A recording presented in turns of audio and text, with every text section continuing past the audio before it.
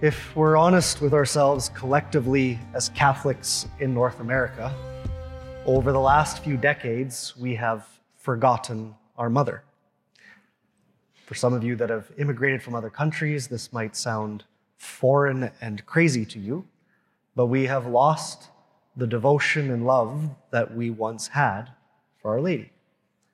Just think, for some of you, the prominence of the Rosary in your prayer as a family growing up, and now the struggle to bring up that devotion to Our Lady. That there are many different devotions to Our Lady that have fallen off by the wayside along with many other devotions. That today is the only feast day that we have devoted to Our Lady that remains as an obligation for all of us to come and to attend and to celebrate. The other major feasts of Our Lady, they fall during the week, and if people come, they come. If not, so be it. We only have one feast left for Our Lady. And we've kind of forgotten her prominence and importance in the life of our faith. So, what happens when we forget our mother? I think there are important and not inconsequential consequences when we forget our mother. And I have a few for tonight. Sometimes when we forget our mother, we tend to forget our origin. We lose sight of the importance of nurture in our life, and we omit contemplation. How? We forget our origin because when we remember our mother, it is impossible for us to forget where we came from. And when we remember where we came from, it's a reminder of a part of who we are. We are more than just where we came from, but who we are begins from where we came from. We can never reject or deny where we came from to try to create ourselves completely anew. We can't get rid of that history that we have. And our mother is that reminder of where that comes from. When we forget Mary, we forget our origin as a Christian.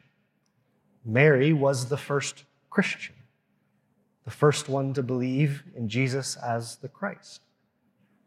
And in her is the origin of all Christian faith. And what we can do is simply remember her encounter with Gabriel as a reminder of what that origin means and who we are as Christians. First is that our faith comes to us from God. It is a message given to us. Then we engage God. We question God. And then we receive that gift of the Holy Spirit from God. Captured in that one moment of Mary's life is the whole of Christian life. That's why we turn to her as the origin of faith.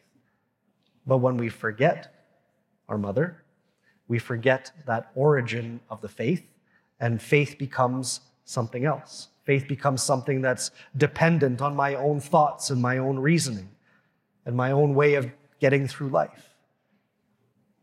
Not so much. Mary reminds us of our origin as Christians. Mary reminds us of the importance of nurture in the Christian life, right? Without mothers, too often, we just think in straight lines. How do I get from point A to point B? How do I practically find a solution to get through this?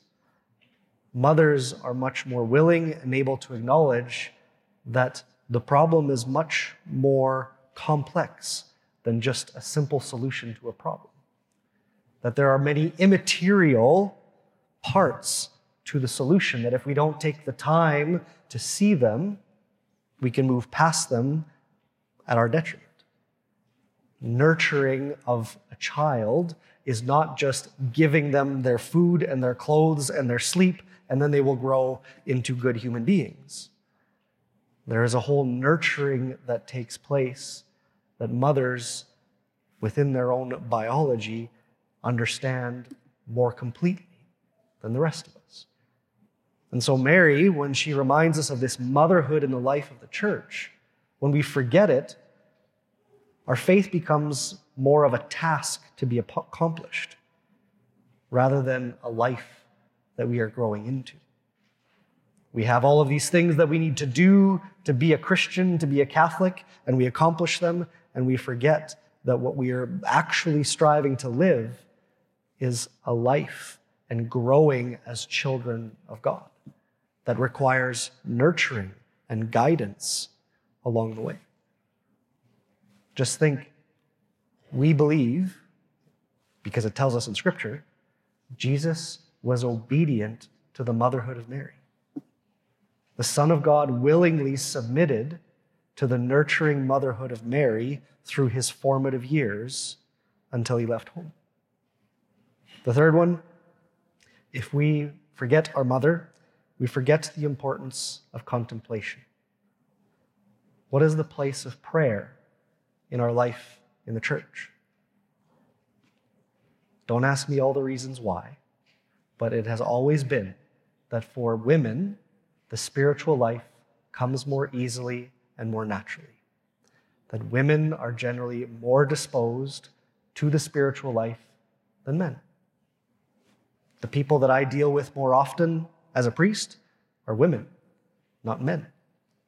It's not saying that I don't deal with men and that we don't grow in the spiritual life as men, but women naturally have that disposition towards contemplation more so than men. What do we hear in the gospel today? Mary pondered all of these things in her heart. I don't think that's an insignificant passage in the story of Jesus' birth. That Mary's reaction to all of these things happening around her was to ponder them. That it wasn't just this message and that was good enough and we move forward, but she knew that there was more to contemplate, more to come to understand, more to receive that she hadn't yet heard. So when we forget our mother, there's a danger that our life of faith becomes nothing but a moral code, a ritual, and social justice.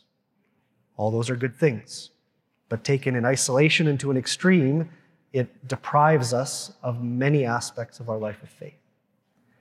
Part of what our devotion to Our Lady brings and the celebration of Mary as Mother of God reminds us of is the importance of prayer in our life as Christians.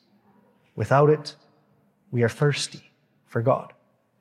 The importance of mercy in the way that we go about our Christian life. And then that our Christian life is about a relationship with God and not simply a collection of practices that guide our life. When we forget our mother, we forget a huge aspect of the Christian soul, because Mary is the one who leads us best to her Son, Jesus.